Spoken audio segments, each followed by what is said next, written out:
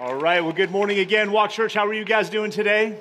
So good to see you. Welcome. As Pastor Hayden said, I'm Pastor Mike, and I serve as the executive pastor here at Walk Church. And just so glad to see all of you guys here in the room today. Glad to see everyone who is joining us online as well. We're so glad that you are logging on with us, that you're joining us.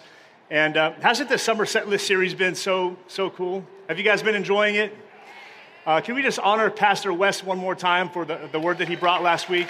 Such a great word on remembrance and just remembering everything that the Lord has done. We're so prone to forget. And also just want to just take a moment and honor Pastor Hayden as well. Don't we have just such an amazing senior pastor and just such a kingdom-minded person? I mean, he's out there and he's serving at a church in Detroit and just really has a heart to see the kingdom of God expand, not only here in Las Vegas, but throughout our country and our world. And so grateful to have such a great pastor and Pastor Hayden and his wife Nina. Also, hey, let's just praise God for the rain right now, right? Hey, we need it. We need it. I love that the rain is coming down right now because, you know, rain in Scripture is just, it's a sign of God's blessing. Where God gives rain, he gives life. And so let's thank God for the desert rain. Amen. Well, I've been able to pick out a song that I've been playing on my summer set list this summer. And so let's go ahead and give it a listen.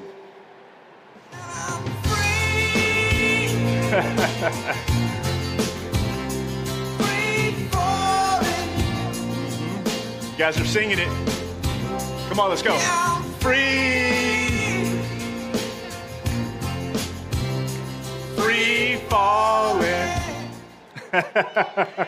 Oh man, what a great song by Tom Petty. That song hit number 7 in the top 100 Hot 100 Billboard list in the year 2000. Can you guys believe it? That song came out 22 years ago. But what a great song. And I really just want to key in on this idea of freedom, right? We're free falling. And freedom could just really be a great way to describe the Christian, right? The Christian life. When we fall into grace, amen? But we're free. Christians are free people. And when I hear the song Free Falling, I don't know why my mind goes here, but the thing that my mind imagines is Spider-Man. You're like, wait a second, how? Well, Spider-Man, he shoots out his web and he hits the building and then he swings it. It's like he's free falling until he hits the web on another building and he just keeps going. And I've just always loved to watch Spider-Man. But I think my mind goes there because just because I'm such a fan of the Marvel comics and the DC comics and the movies and all of these movies that come out. I just love watching superhero movies. Anyone else in the house like superhero movies? I don't know about you, but I've always wanted a superpower. Always wanted a superpower. And I remember, even when I watched The Karate Kid, I remember I was 6 years old when that came out. I know I'm dating myself a little bit. But when that movie was over, I remember going outside, and I was like really ready to do the crane kick on the next little 6-year-old who messed with me. But I really thought I could do karate. Anyone else in the room wish that they could have a superpower? Come on, anyone? Come on, anyone bold enough to say what it would be? What is it? Mario wants to fly. That's a great superpower. Who else? Telekinesis, right? Is that a little Doctor Strange action coming out? What else? What else do we got? To be invisible. That's a good one too. Teleportation. Yeah, these are some great superpowers. Chris, what'd you say? Time travel. You know what? We got all the same superpowers in the second service as we did in the first. Those are some popular ones. Here's a question, though. If you had that superpower, what would you do with it? What would you do with it, right? There's a podcast that came out a few years back. It's called This American Life. And they asked several people that very question. And they really got some surprising answers. One lady said that she would want the superpower of invisibility because she wants to go inside the store and walk out with this cashmere sweater without having to pay for it. That was what she said she would use her superpower for. Another guy said that he wants the power of being able to fly. And they asked him why, and he said, because I'll never have to take the bus again. But what was so surprising is that almost no one said that if they were able to have a superpower, that they would use it for something noble like fighting crime. Isn't that surprising? Especially after watching all the superhero movies. But you know what? I think the Christian life is a lot like that. Think about it for a second with me. Our sins are forgiven. The record of debt that stood against us has been canceled. We're free, right? The third person of the eternal Godhead, the Holy Spirit himself, is living inside of us. The same power that raised Jesus from the dead lives in us, and we are set free from the law of sin and death. I mean, we are free people. And I would just say this, just thinking about this idea of freedom, I would even say that freedom is the Christian's superpower, right? I think that freedom is the Christian superpower. Let's just talk about just a few things that Christians are free from. When we look at the Bible, just a cursory reading of God's word, we'll find in Romans chapter 8, verse 2, it says, "For the law of the Spirit has set you free in Christ Jesus from the law of sin and death." We've been set free from the law of sin, and this is huge, death. We've been set free from the law of death. Jesus said this, he said, "He who believes in me, though he die, yet shall he live, and he who believes in me will never die." Never die. For the Christian, check this out, the final stages of our last breath on this earth is really the beginning of our first breath in heaven as Christians. We will never experience death. And then one day at the resurrection, our bodies will be reunited with our spirits and we will dwell with the Lord forever. We are free people. Hebrews chapter 2 says this, it says, "Since therefore the children share in flesh and blood," that's us, right? We're the children. He says, "He," that's Jesus himself, "likewise partook of the same things." In other words, he became a man. "That through death," Jesus died on the cross for us. Why? "That through death he might destroy the one who has the power of death," that is, the devil, "and deliver those who through fear of death were subject to lifelong slavery." Christians, listen, hear me today, you guys. We are free. Any free people in the room today? I mean, come on, I think this is something big. We got to praise God for our superpower of freedom. But I'll tell you this, I've been a Christian long enough to see that there are many Christians that I've seen, that I've met, who use their Christian superpower of freedom, but they don't use it to do something good, right? They don't use it to live the life that God called them to live. They really just take it and they say, "Hey, I'm free. We're not under the law anymore. We're under grace. I get to live for myself and do what I want to do, and I don't really feel that I'm constrained by anything because I'm free. So don't harsh my mellow with your rules or anything like that, but I'm a free person." And I just want to just say this, that when we act like that, and there's some Christians who do, right, that we actually end up looking a lot more like the world and a lot less like the church should actually look. We look more like the world and we look less like Jesus.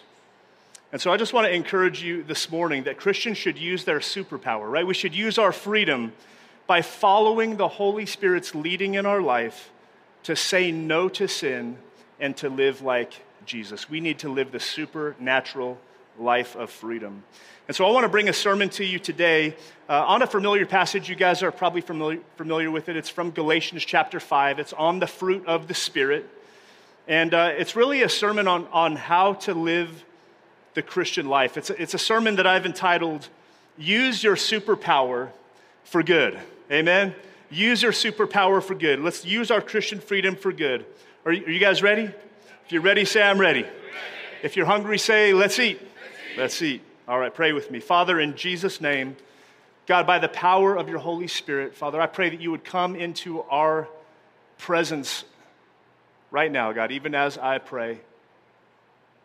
Lord, I even just reminded of the song, that when you walk into the room, the darkness starts to tremble at the light that you bring. And so, Father, right now I pray that you would shine your light brightly on the pages of your word. God, that they would come alive in our hearts and in our minds. God, that you would open our eyes to see these amazing truths that you have for us in your word. And God, that today would for someone, God, that it would really be a key that just unlocks something for them on how to live the Christian life, how to live the life that you've called us to live, a life of freedom. a life of being led by your Spirit to live a life that pleases you. Help us today, God. In Jesus' name, amen. Amen. Now look, maybe you're here in the room today and you're saying, hey, I know I'm supposed to live the Christian life, I just don't know how. Right? Listen, I just want to encourage you, today is for you. Maybe you're in the room today and you're saying, hey, I'm pretty good at living the Christian life. I've got it down. Well, listen, today's for you too, because this scripture is a daily thing.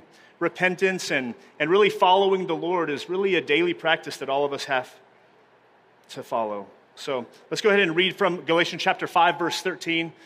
Here's where it starts. He says this. He says, for you were called to freedom, brothers. There's our word. We're free people.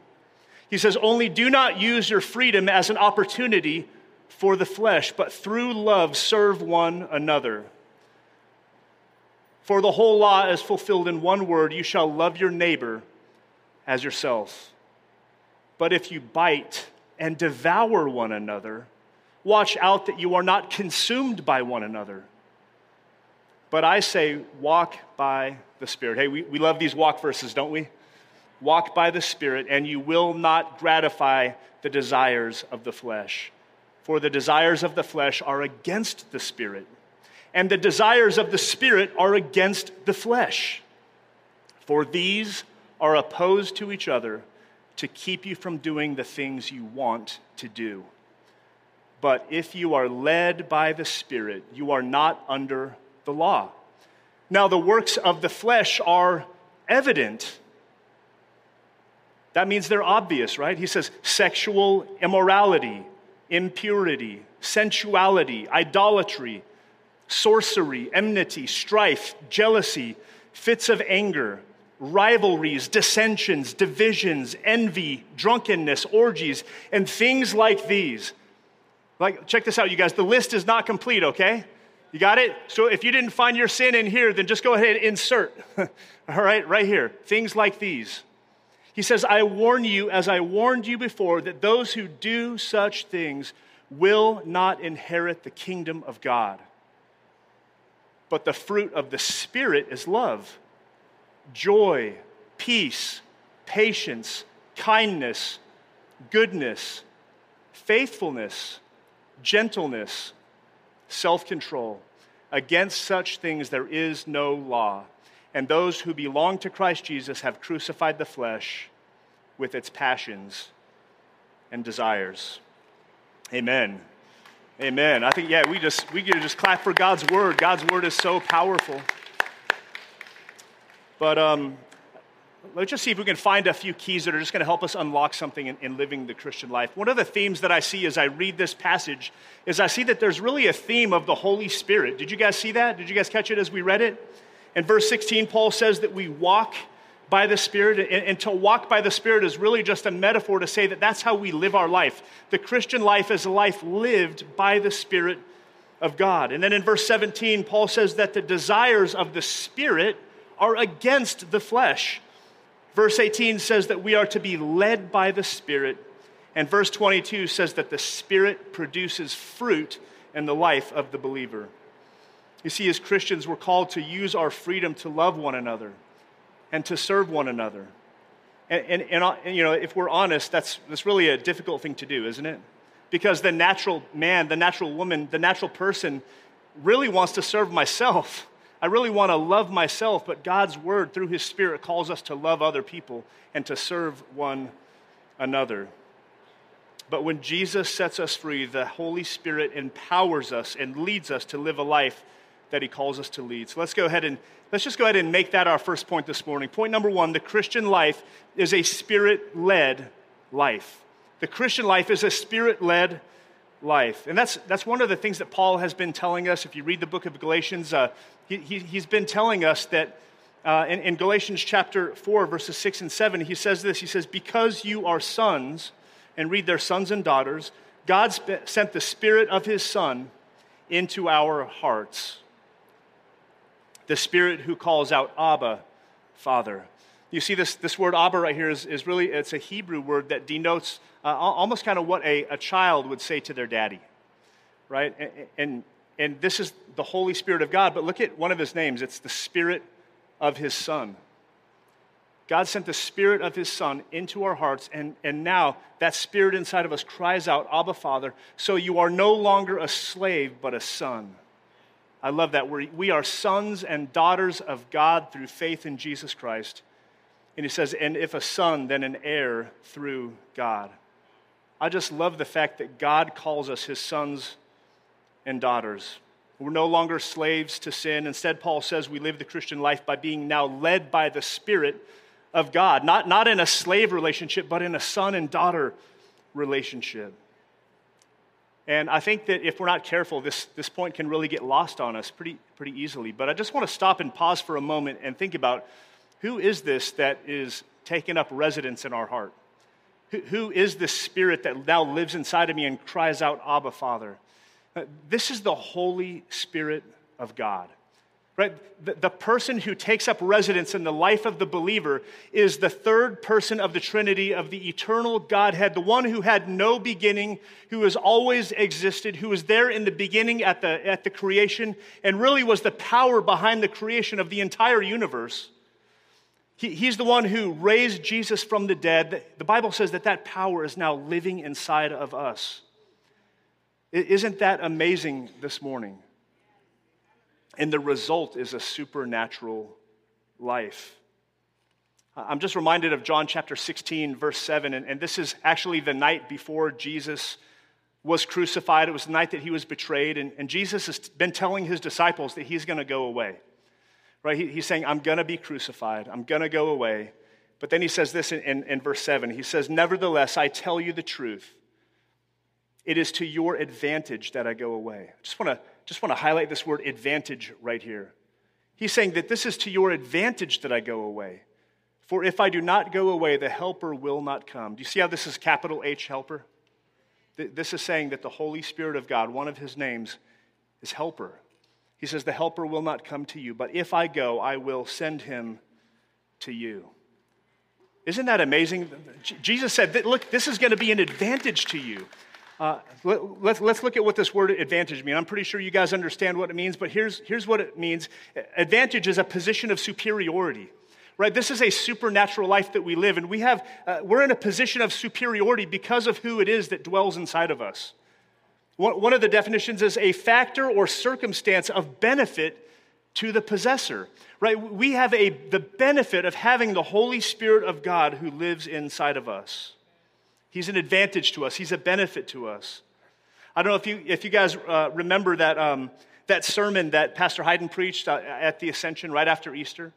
Right? He preached the sermon and he said that Jesus ascended to the right hand of the Father. He sat down at the right hand of the throne of God. But when he did that, he passed the baton on to the Holy Spirit, tagged him into the game, and the Holy Spirit came down to the earth and he empowered his people and he empowered his church for ministry.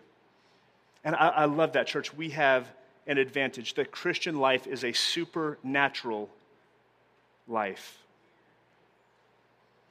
Now, I think it's interesting that we are called free people, right? That's one of the main characteristics of a Christian, but it's not as though we don't follow someone, right? Think about it. As Christians, we still follow our Lord. You know, another word for the name Lord is master, right? We still follow Jesus. The Christian life is a Spirit-led life. We follow the Spirit in our life. That's what verse 18 says. He says that we are led by the Spirit. But I just want us to take a look at verse 13 for a moment. I think this is really interesting. I think you guys might find it interesting as well. Paul says this. He says, you were called to freedom, brothers and sisters. He says, only do not use your freedom as an opportunity for the flesh, but through love, serve one another. Now this isn't immediately obvious as we read it in English, but the Greek word that Paul uses right here to serve is the word doulos. And some of you may know what that means, but doulos is just a word that means slave. All right? Hey, you're called to freedom, but what are you supposed to do with your freedom? You're supposed to use it to serve one another through love. Paul actually just takes this Greek word doulos and he just switches it into a verb, and he says, hey, this is what you should do for one another. This is how you should act and treat each other in relation to one another. It's through love. Even though you're free, you now have the freedom to serve. Amen? We have the freedom to follow the Spirit's leading. in our life. And so I think it's interesting that we're not slaves, but we still serve. We've been set free, but we still follow our master. And I was just reading a book not too long ago. It's a book called Surprised by Grace. And it's got this really amazing story in it of a northerner during the time of the Civil War. And slavery was just beginning to come to an end. The war wasn't over yet. But as part of this man's effort to go down and really free slaves, he went down to the South, and he found an auction where he could buy a slave. And he wanted to purchase a slave girl. And so he began to bid on this girl at the auction, and he made sure that he won. And finally, at the end, he won the auction. He was able to take possession of the girl. And what he did was he started heading back up north. And as they walked back up north, they finally got to a place far enough north where it was safe. And when he got there, he turned to the girl and he said, "You're free. You're free." And she looked at him confused, and she said, "You mean I'm free to do whatever I want to do?" And he said, "Yes, you're free to do whatever you want to do." And she looked at him again and she said, "Free to say whatever I want to say?"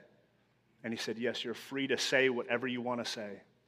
And she thought about it for a minute, and she said, "Free to go wherever I want to go?" And he stopped and he said, "Yes, you're free to go wherever you want to go." And then she looked at him intently and she said, "Then I'll go with you. Then I'll go with you." You see, she saw that this man, out of the kindness of his heart, out of his love, had gone down to really set this young lady free. And I really think that that's how the Christian life is, right? We're free people, but we realize what God has done for us. We realize that we've been bought with a price, that God sent his son to die on a cross for us, that we've been purchased with the precious blood of Jesus. That's the way the Bible says. Not through gold or silver, but with the precious blood of Jesus.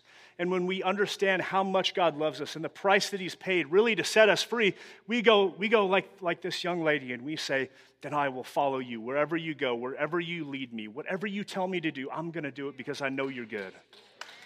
Amen. Amen. So I just want to encourage you. How can we really follow the Spirit's leading in our life? Now, that's one thing to say it, but how do we do it, right? I think that there's a really simple way, a tried and true way. It's easy to say, it's hard to do. But I would just say this.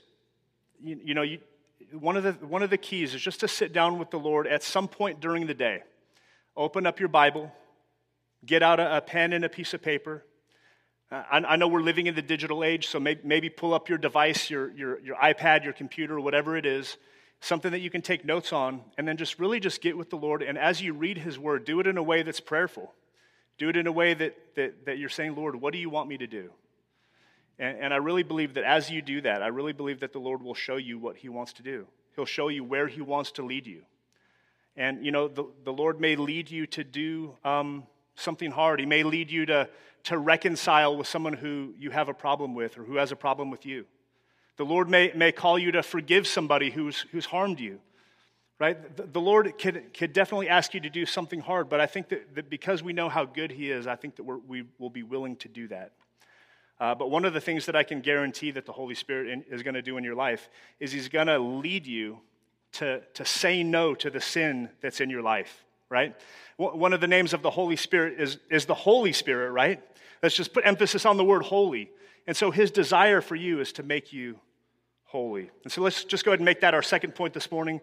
Point number 2 is that the Spirit will lead you to say no to sinful desires. All right? Did you guys know that the Holy Spirit of God has a desire for your life? Did you know that he has a will for your life? Right.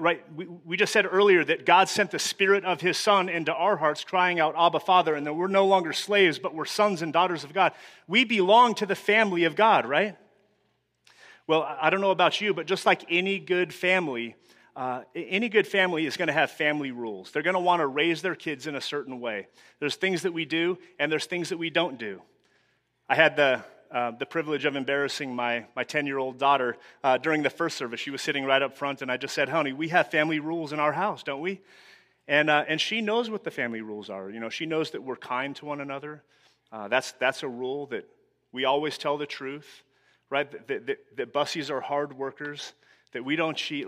You know, there's just a lot of things that our kids know that are part of the family rules. And it should be no surprise to you then that God has some expectations for his children as well, right? And verse 17, Paul says this. He says, "For the desires of the flesh are against the Spirit, and the desires of the Spirit are against the flesh.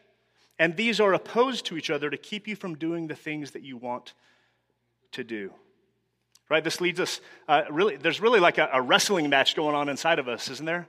You have these two very powerful forces of the flesh, that's just our sinful nature, and yet at the very same time, you have the Holy Spirit of God, and they both have competing desires, and there's this wrestling match that takes place in the life of a believer. I came across this quote. It's kind of a funny quote, and I don't know who said it, but here's what he says. He says, "There is an eagle in me that wants to soar, and there's a hippopotamus in me that wants to wallow in the mud." Right? Can anyone else relate to that? It's like, I know I really want the best, but at the same time, there's something in me that it doesn't want to soar. It wants to wallow in the mud. And let me just pause for a moment and just say this, that as long as we're living on this side of heaven, right, we're all still going to face and just battle these sinful desires that are in us, right? Before we came to Christ, we really had no Holy Spirit inside of us restraining sin. We just did whatever we wanted to. And then when you become a Christian, the Holy Spirit takes up residence in our hearts, but we still have these sinful impulses and desires living inside of us, don't we? And so that's why there's this war. And until we graduate from this life into the next and we get a resurrected body that's free from sin, we're always going to have to fight this battle. We're always going to have to fight this war. And just as we take a look at, like, okay, what are the works of the flesh? Paul gives us this list here in verse 19. Here's what he says. He says, "The works of the flesh are evident," right? This just means that they're obvious. And again, the flesh is really just our sinful nature that we carry into our Christian life. And here's the sins that he lists. The first three are personal in nature, right? He says sexual immorality, impurity, sensuality. We could just classify these as personal sins. And then he expands it to religious sins. He talks about idolatry and sorcery.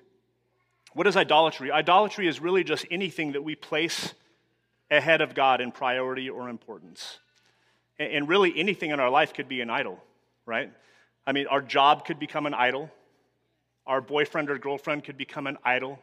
Our husband or our wife could become an idol. We're placing them ahead of God. We're giving them priority. Our kids, that's one of the biggest problems in our day is that our kids become idols. We say they are the most important thing. They're more important even than God, right? Sometimes influence or just making money or the sport that you play or whatever it is, anything can become an idol. And then the other religious sin that he mentions here is sorcery. And sorcery is just really any kind of a spiritual practice that's outside the bounds of what God allows in his word. And so just some examples of sorcery, I think that would fall under this category today would be a lot of the new age practices that you see. A lot of people falling for these new age practices. Looking to horoscopes rather than looking to God for your future, right? That's a big one. That's would fall under this class of sorcery. The occult, right? A lot of people out there who want to communicate with dead relatives or spirits, like instead of going to their God, right? Here's what God's word says in Isaiah. He says, "Why would you seek the dead on behalf of the living?" He says, "To the law and the testimony, you should seek from your God. Should you not inquire of your God?" Don't inquire of spirits and dead relatives. God is saying, to the law and the testimony, get back to the book. We're people of the book. We should inquire of our God. And so these are religious sins. These are all considered to be works of the flesh because they're trying to trust in something else. They're putting their hope in something else other than God. And then the last one, I think this is really interesting, but the majority of the sins on this list are what we would call community sins. They're sins that we commit against one another. I think it's interesting that Paul he spills more ink on the community sins than he does on the personal sins, right? And here's what he says. He says, enmity, which is hostility or hatred. Strife would be a disagreement. Jealousy, fits of anger, rivalries, dissensions, that's a strong disagreement. Divisions, envy, drunkenness, orgies, and things like these. When I read this list, the sense that I get is almost like a sense of chaos. It just feels chaotic to even read the list, doesn't it? Envy, drunkenness, bitterness, like this, fits of anger, disagreements, all of these things. It just seems very chaotic. But he says this, he says, I warn you as I warned you before, that those who do such things will not inherit the kingdom of God. This is really a strong warning for us today. Listen, Paul isn't saying that if every once in a while you experience a sense of jealousy of someone, that you won't inherit the kingdom of God. He's not saying that if you experience a fit of anger at some point, that you're not going to inherit the kingdom of heaven. But what he's saying is this. He's saying that if this is the pattern of your life, if we were to take a snapshot of your life, that this would be one of the things that defines who you are. He's saying that you can be sure that you will not inherit the kingdom of God.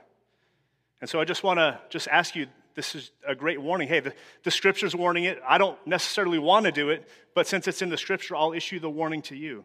I think that it's always a good time when we come across a passage like this just to examine our life, right?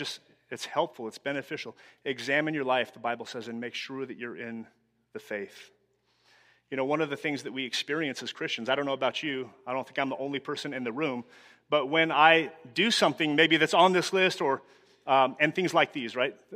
Things that aren't on this list, I do things that I know are wrong, or I have a temptation to do something that I know is wrong, I get this thing, it's called the conviction of the Holy Spirit. Anyone else ever get that?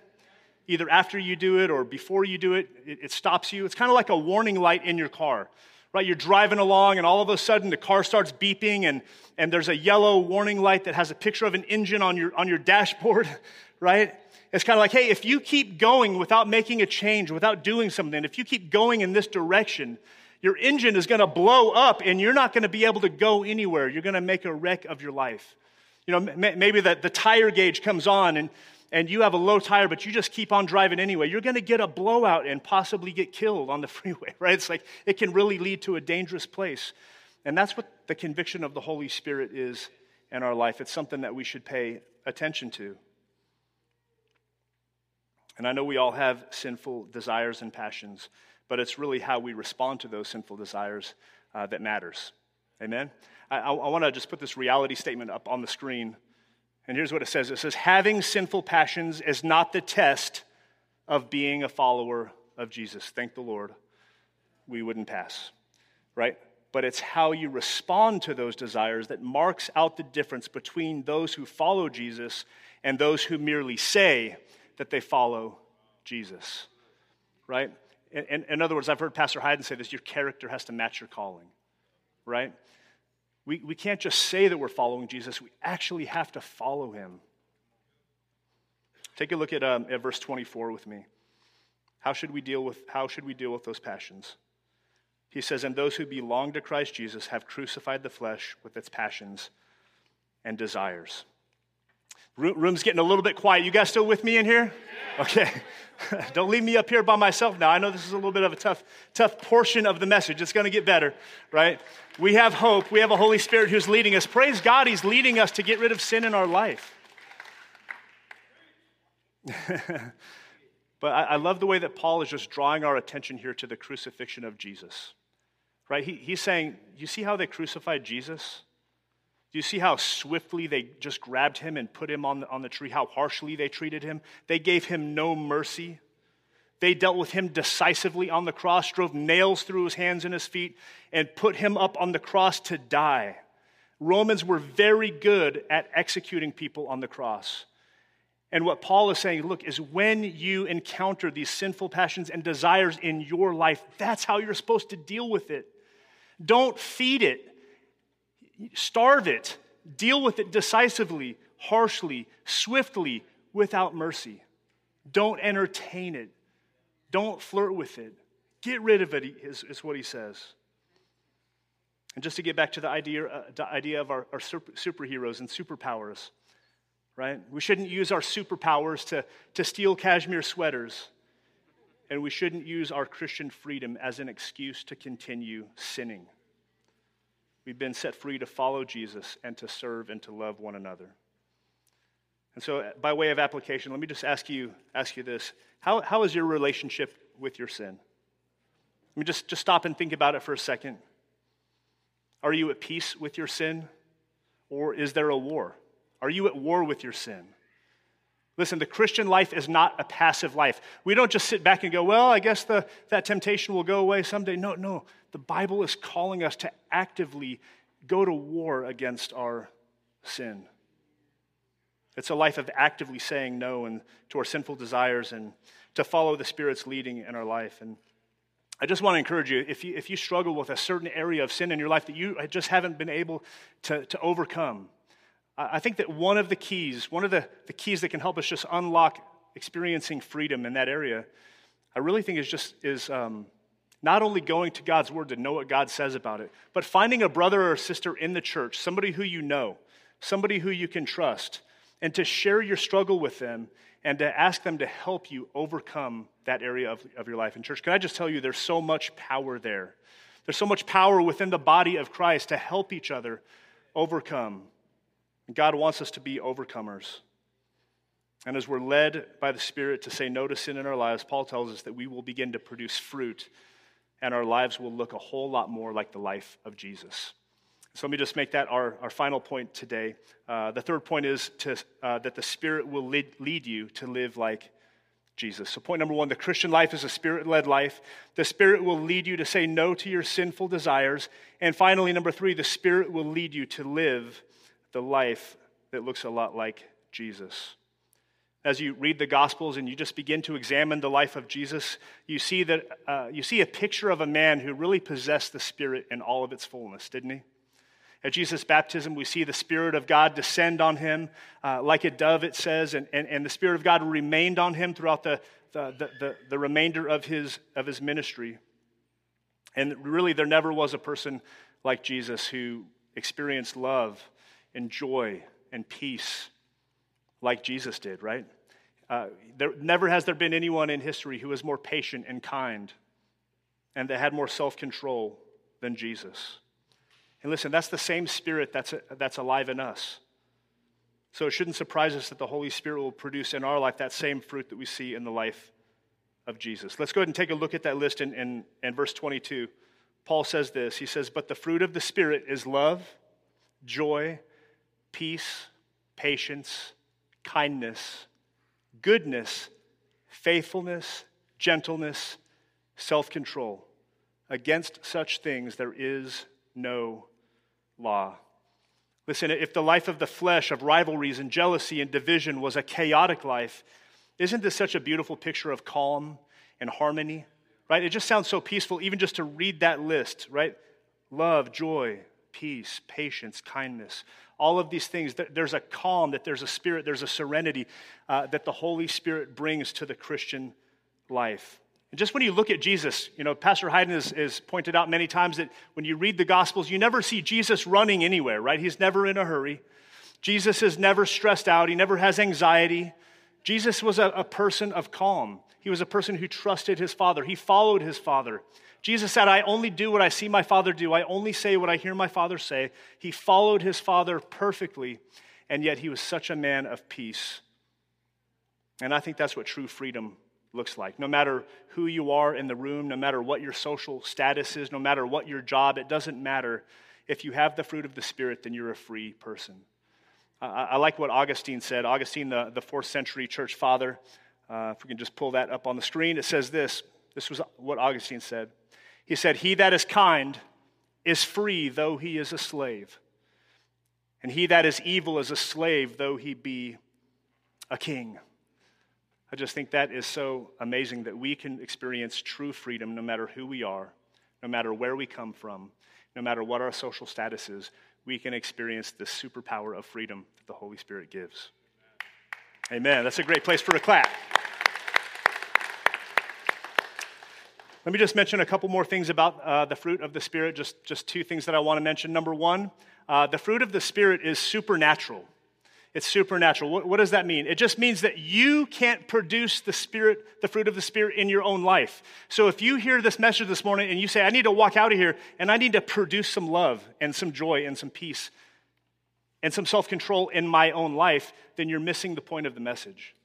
The point of the message is that as you follow the Holy Spirit, is that as you starve the works of the flesh and you feed the Spirit in your life, that the Holy Spirit is going to produce fruit in your life, and here's what it's going to look like. Amen? He's going to produce fruit. It's the fruit of the Spirit. And so that should produce one thing in us, I think that it should produce is humility, right? Humility. If God is the one who produces the fruit of the Spirit in your life, then why would you have pride in the Christian life that you're able to live, right? It should produce humility. And the other thing that I just want us to notice here about the fruit of the Spirit is that Paul uses this metaphor of fruit. Right? I know that today we go to the grocery store and that's where we get our fruit, but I do trust that you know that fruit doesn't just show up in the grocery store on the back of a truck. It actually takes time to grow. Did you guys know that? I'm pretty sure you did. But when I was growing up, my mom used to grow strawberries in our backyard. She actually had a whole garden, but the strawberries is what I remember because I didn't like tomatoes. But it was really interesting just to walk out in the backyard in the summertime and just to see these strawberries growing. And we would go and we would help her pick those strawberries, and we would find the nice, beautiful, red, plump strawberries that were soft. And there really is nothing like eating a homegrown strawberry from your own backyard. You know what I'm saying? And one time I remember that I picked the strawberry that was actually still green. It wasn't ripe yet. And it was hard. It wasn't the same color as the rest. It wasn't soft. And when I took a bite of it, I realized that this thing is really sour. The strawberry is sour. And I'll never forget what my mom said to me. She said, honey, it's just not ripe yet. You see how these are red and this one is green. It just needs more time. It needs more time. We just need to continue to clear out the weeds and feed it. It just needs a little bit more time in the sun. And you know what? At some point, the strawberry is going to be ready. It's going to be ripe. It's going to turn red just like all of those other ones. And so one of the things I just want to say to you guys this morning is if you're here this morning, and this is a little bit of a discouraging message, I don't want that to be discouraging to you. I want it to really be encouraging to you. I do want it to be a challenge, but I want you to be encouraged that the fruit of the Spirit is going to grow in your life, and it grows gradually. Just know that. If you haven't reached a place of full maturity in your life of all of these, the fruit of the Spirit, then I just want to encourage you by saying be patient. It just needs a little bit more time in the sun. It just needs a little bit more weeding, a little bit more feeding, and the Holy Spirit is going to produce that fruit in your life. And so be patient with yourself. Amen. And here's the challenge. The challenge is this. When somebody that you know frustrates you because you really think that they should be a lot farther along in their Christian walk, you should be patient with them too, right? It's so much easier to be patient with yourself and give yourself grace than it is to give someone else grace.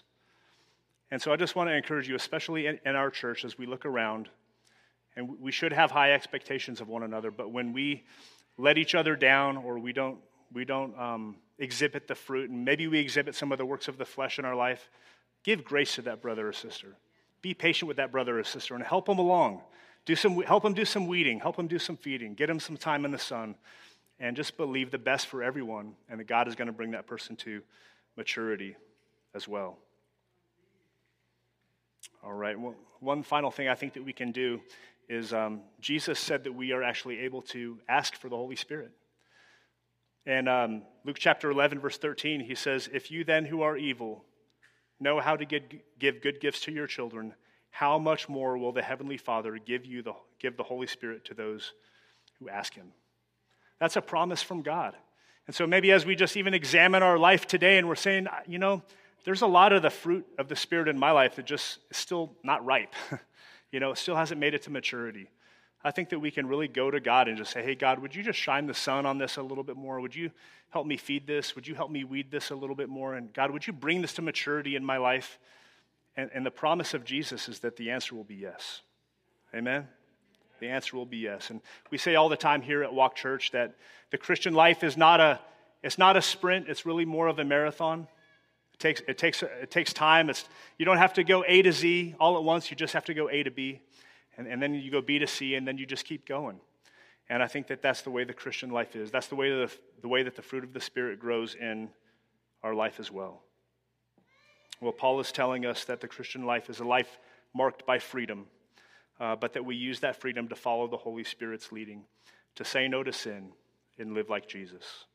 Friends, can I just be honest with you and just share with you this morning that if, not just here at Walk Church, but if all of the churches around the city and around our country and really around the world, if all of them were able to take this message and really apply it, really to get rid of the works of the flesh from their life, and really to ask the Holy Spirit to grow the fruit of the Spirit in their life, I really think that the world would have a different opinion of the church.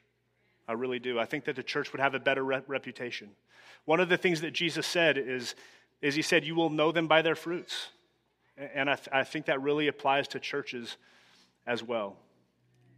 And so I really just want us to strive to live this out. And maybe you're here today and your life just looks a whole lot more like the works of the flesh side that we read. And you don't have any real evidence of saving faith. There's really no love for God. There's no peace of the Holy Spirit that he gives. There's really no joy in the things of God. You really lack self-control. And at the same time, you really don't show any of the fruit of the Spirit in your life. You know, maybe that's you today. I don't know. I'm really glad that you're here. But if you hear this sermon and you think, okay, well, I just need to do more. I guess I just need to come to church more. I guess I just need to read my Bible more and do more. Then you're really missing the point of the sermon. You don't need reform. You actually need renewal, right? You need to be born again by the Holy Spirit, and that comes by placing your trust in Jesus. It comes by looking at your life and really realizing all the things that I just said and saying, hey, I'm going to stop going this direction. I'm going to turn, and I'm going to start following Jesus, and I'm going to trust in him and the sacrifice that he made for my sin on the cross. And the Bible says that when you do that God will remove your heart of stone. He'll give you a heart of flesh, and he'll give you everlasting life because he'll take up residence in your heart, and you'll be born again. All of a sudden, you'll have new desires, right? You'll have new affections. Like all of a sudden, you'll start to realize, hey, I really love God in a way that I never have before.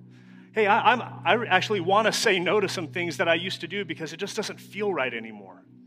That's when you know that you've been saved by God. When you've turned from your sin, when you've trusted in Christ, and when he really starts to change your heart. So I just want to encourage you to do that today. I just want to encourage you to trust in Jesus, that God sent his son to die for your sins, and he loves you so much. I think he's worthy of following. Amen? Amen. Let's pray. Father, we just want to thank you so much today for your word. God, that you don't just tell us what to do and what not to do. But God, what you command us to do, you actually provide the ability to do. God, you call us to say no to the works of the flesh, but you empower us with your Holy Spirit, the same Spirit that raised Jesus from the dead, and you empower us to overcome those sins in our life. And God, that you produce the fruit that you want to see. And so God, this morning, I pray that you would do that in our church. I pray that you would do that to everyone who hears the sound of my voice, Lord. God, whether in person or online. God, I pray that right now that you would help us. God, that you would help us to apply these words. God, help us to follow the Spirit's leading in our life. And God, I pray that right now that the Holy Spirit would produce fruit. God, it would be 100-fold fruit. God, you're the one who has to do the work. It comes from you. And we're asking you to do it today. You promised that you would give your Holy Spirit to those who ask because you're a good Father. And so we pray this morning that you would give us an increased measure of fruit in our lives. In Jesus' name, amen.